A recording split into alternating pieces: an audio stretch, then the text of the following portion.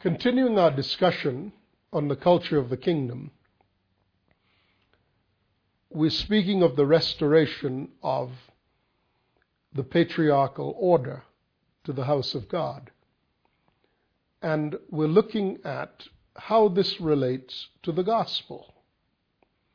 In a previous broadcast, we addressed the question of whether or not a woman may be a patriarch. But pursuing the overall point, when God created Adam, God knew that Adam would sin. And indeed, Adam did sin. But after he sinned, God kept him in creation for nearly 1,000 years after he had sinned. And the question, obviously, is why? What did he do? What did his presence in creation contribute to human society for that long a period of time? Why was it that after he sinned, God did not simply take him out of creation? The answer is, of course, that he was largely responsible for the way that human society was structured even after the fall. So, the description of human society after the fall and the arrangement of it was called and is called patriarchal. Why? Because the father was the central figure in society. What's interesting, of course, is that sociologists and historians can observe this fact. And it was true of all societies. For a considerable period of time, whether or not one agrees as to how the human race began, what is clear is that human society in ancient societies was arranged patriarchally. Now, there are different explanations for this. If one doesn't believe in God, then one talks about how human society was arranged along the lines of hunters and gatherers, and whether or not human society was arranged according to men being militaristic and warring, and whether defense of tribal lands was the primary preoccupation of that time, and so on. Those of us who believe in the scriptures believe Adam heard from God before he fell, and even after he sinned, the thing he knew to do was to establish what he knew from God. Human society resulted from the arrangement that Adam had, from the arrangement that represented the imprint of Adam upon creation. But there's more to it than that. There's more to it than a conjecture as to what exactly was Adam's influence upon creation. It's notable that from the time of Adam, the description of human society was quote-unquote tribal, but as it related to the fathers who came from the fathers who came from the fathers. That human society was literally held together by the bloodline of fathers and sons. And great care was taken to maintain these bloodlines. But the question underneath all of that is why? Why? Because we should not be arguing that a patriarchal society should now be superimposed upon or even be the culture of the kingdom if there is no explanation for it. Indeed, one society, one arrangement of society may be just as valid as another. What causes us to think about whether or not one societal norm is to be preferred over another is what is the significance of the one versus the other? Well, the significance of a patriarchal order is this.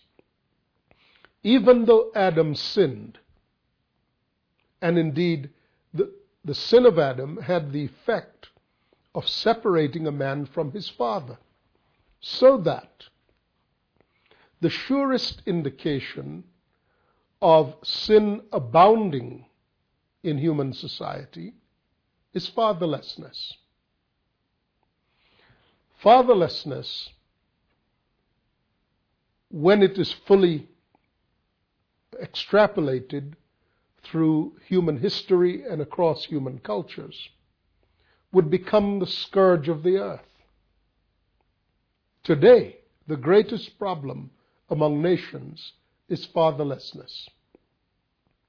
If we are to speak of God addressing the crises of human life, the gospel must indeed be that gospel that restores the relationship between the fatherless and their father. What we're observing is that the nature of sin in the earth today is that it springs from the breakdown of families, the core of which is the absent father.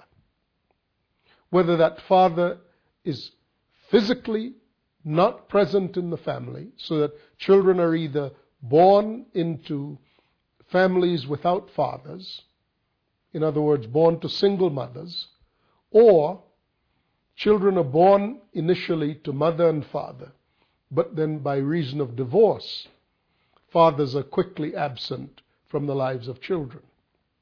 Whether one or the other, what is clear is that the lack of order in human society is evident, and at the core of that lack of order is the absence of fathers. On the one hand, we have this. On the other hand, we have patriarchal societies in which the fathers are brutish in the way they treat their children. In numerous countries in the world, the shocking, unconscionable thing is that often it's fathers who will sell their children into slavery. It's fathers who would turn over children and treat children as if they're assets. And it's fathers in some societies who will kill their children, particularly in Islamic society, where the woman violates the requirements of living in that society with respect to sexual norms. And in order for the family to regain, or for the fathers to regain their standing, the father is required to kill his young daughter, or the husband is required to kill the wife to regain his honor, the principle known as honor killing. So often, patriarchal societies do not, in fact, present God. If you take God out of the society, you may still have the shell of a patriarchal society administered in brutish reality, in a fashion that should not be emulated by any society. But what is true is that there is a pure alternative. When Adam sinned, the sin of Adam separated between this man, Adam, and his father, who's God. And because of that, human society declined to the point where everyone doing what is right in his own eyes has become the norm. But the argument should never be made that this is to be preferred. There is an order to society that upholds the principles of the gospel. And here is that order. The Old Testament concludes with this particular statement. From the book of Malachi, chapter 4, the scriptures say this: "In the last days Here it is. Here it is. God is speaking in Malachi 4, and he says, "See, I will send you the prophet Elijah before the great and dreadful day of the Lord comes. He will turn the hearts of the fathers to their children and the hearts of the children to their fathers. Or else," he said, "I will come and I will strike the land with a curse." In a previous set of messages, I discussed the spirit of Elijah and showed how the natural presents the spiritual. In the New Testament, in the 11th chapter of the book of Matthew, Jesus closes the gap between this prophecy and the New Testament application, where he says John the Baptist came in the spirit of Elijah, fulfilling the scripture that says, in the last days, the gospel will be how God will turn the hearts of the fathers to the children and the children to the fathers. In brief, John the Baptist is a type of Elijah, and he came to announce the coming of Jesus, who in turn would show us the Father. When you see Christ, you see the Father. John the Baptist is the spirit that announces the double portion, like Elijah pointed to Elisha as the one with the double portion. So John the Baptist pointed to Jesus as the one with the double portion. Again, this is not an attempt to preach again that which I've already set out in previous messages. However, it is to say that the gospel at the end of the age was that gospel in which the hearts of the fathers would be restored to the children, resulting in the hearts of the children being restored to the fathers. Well, how would that be? How would that be? The answer is, God intended the order of his kingdom to be that there would be humans, human males, fathers, who in their way of presenting Christ would present the glory of Christ, the glory of God the Father also, in such a mature fashion that those under their rule would see God as God actually is. Just as Elijah, with Elijah and Elisha, with Jesus and John, where the principle is, my Father, the earthly Father showing the heavenly Father. Jesus Christ functioned in his day as that model to which human fathers in a patriarchal order would be measured. He is the pattern son. He is the mature son who would show the Father. That mature son is himself a father, the earthly Father who shows the heavenly Father. Jesus, I will remind you, according to the prophecy of Isaiah chapter 9, he was called the everlasting Father. Unto us a child is born, unto us a son is given. The government shall be upon his shoulders. His name shall be called Wonderful Counselor, Mighty God, Everlasting Father, Prince of Peace. This 33-year-old man was called the Everlasting Father because he perfectly represented God the Father. Indeed, the book of Revelation would refer to him as the faithful and true witness, meaning the one who faithfully and accurately represented God the Father. The core of a patriarchal order is an order in which mature men show the nature and the character of God to those under their rule. It is with that in mind that Paul said to the Ephesians, or to the Corinthians, the following. In 1 Corinthians chapter 4, Paul says, in verse 14, I am not writing this to shame you, but to warn you as my dear children. Even though you have 10,000 guardians in Christ, you do not have many fathers. For in Christ Jesus I became your father through the gospel. Therefore I urge you to imitate me. For this reason I'm sending to you Timothy, my son, whom I love, who is faithful in the Lord. He will remind you of my way of life in Christ Jesus, which agrees with what I teach everywhere in every church. And then at the end of it, he says, for the kingdom of God is not a matter of talk, but of power. What do you prefer? Shall I come to you with a whip, or in love and with a gentle spirit?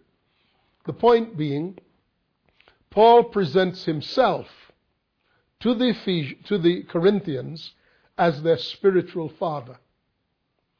Yet Jesus said, call no man on the earth your father, because there's one who is your father who is in heaven. However, Paul right here says, I became your father. Well, the answer is very simple. There are 9 different meanings of the word father in the scriptures. The meaning that Jesus was implying was, that God the Father is your progenitor. You have originated from God the Father. Paul was speaking of himself as a father of their faith, not as the one from whom they were born again. That is why he would say, I thank God I didn't baptize any of you, except Crispus and Gaius and the household of Stephanas, lest any of you should say I baptized in my own name. In other words, he was making it clear that the fathering that he was that he was instructed and sent to them as being the father of their faith. They had faith in the Lord Jesus Christ that Paul introduced them to. But God the Father was the one from whom they were issued, as in Hebrews 2:11, which says, both the one who makes men holy, who's Christ, and the ones who are made holy, that's us, are of the same family, which is why Jesus is not ashamed to call us brothers. There, the word for family is the word adelphos, which means to be of the same womb. So we are born again of the womb of God, and God is our Father in the sense of being our progenitor. That means that there will never be an earthly relationship that will take precedent over our relationship to God the Father. But God assigns us fathers who are mature in their presentation of God the Father, because they themselves have been instructed and schooled in the things of God and have practiced and learned the things of God. So now they're able to say, if you've seen me, you've seen the Father. Much as Paul would say, follow me as I follow Christ. Now, we have been raised, however, on the culture that says, don't do what I do, do what I say. This is not the culture of the kingdom. And such as would instruct us in that fashion are not fathers. They're speakers of word that they're admitting is not true to them, to their own practice. They're not walking in the things that they're saying. Therefore, their word is devoid of meaning. A father is one whose word and whose deed are consistent, and their consistency is that they show the character of God the Father. To say, do what I say and not what I do, is exactly like a father promising his children to take them to the ball game, or to take them to some sporting event, or to take them to something, and there's always an excuse as to why he cannot do it. It reminds me of an old song, Cats in the Cradle and the Silver Spoon, always making promises, never fulfilling those promises. That must stop. That must stop. The body of Christ should have fathers whose word has already been worked in them so that they are accurate representatives of God the Father. Here I'm not talking about people being perfect, but I am talking about people for whom there's a minimum requirement of consistency. We have excused every foul and contemptible behavior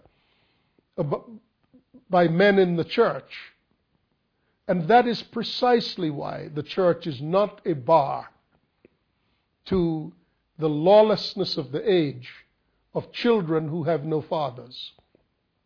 It is precisely why men have been raised to abandon their children without a fight and to live selfish lives within marriages, and why the family itself has collapsed.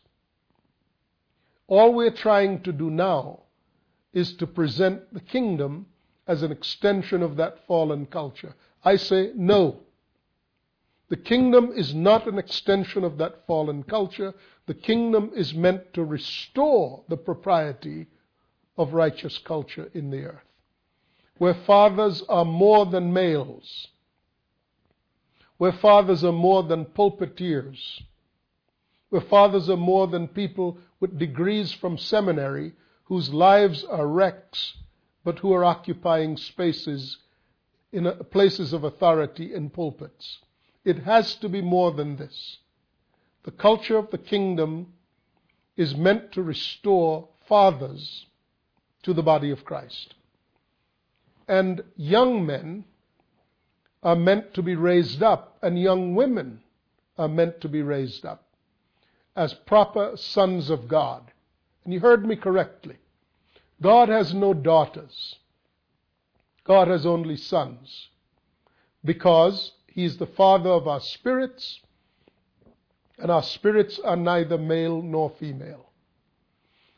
A woman's destiny is to give God a place in time and space in which God may live as Himself through that person, the same as a man's destiny.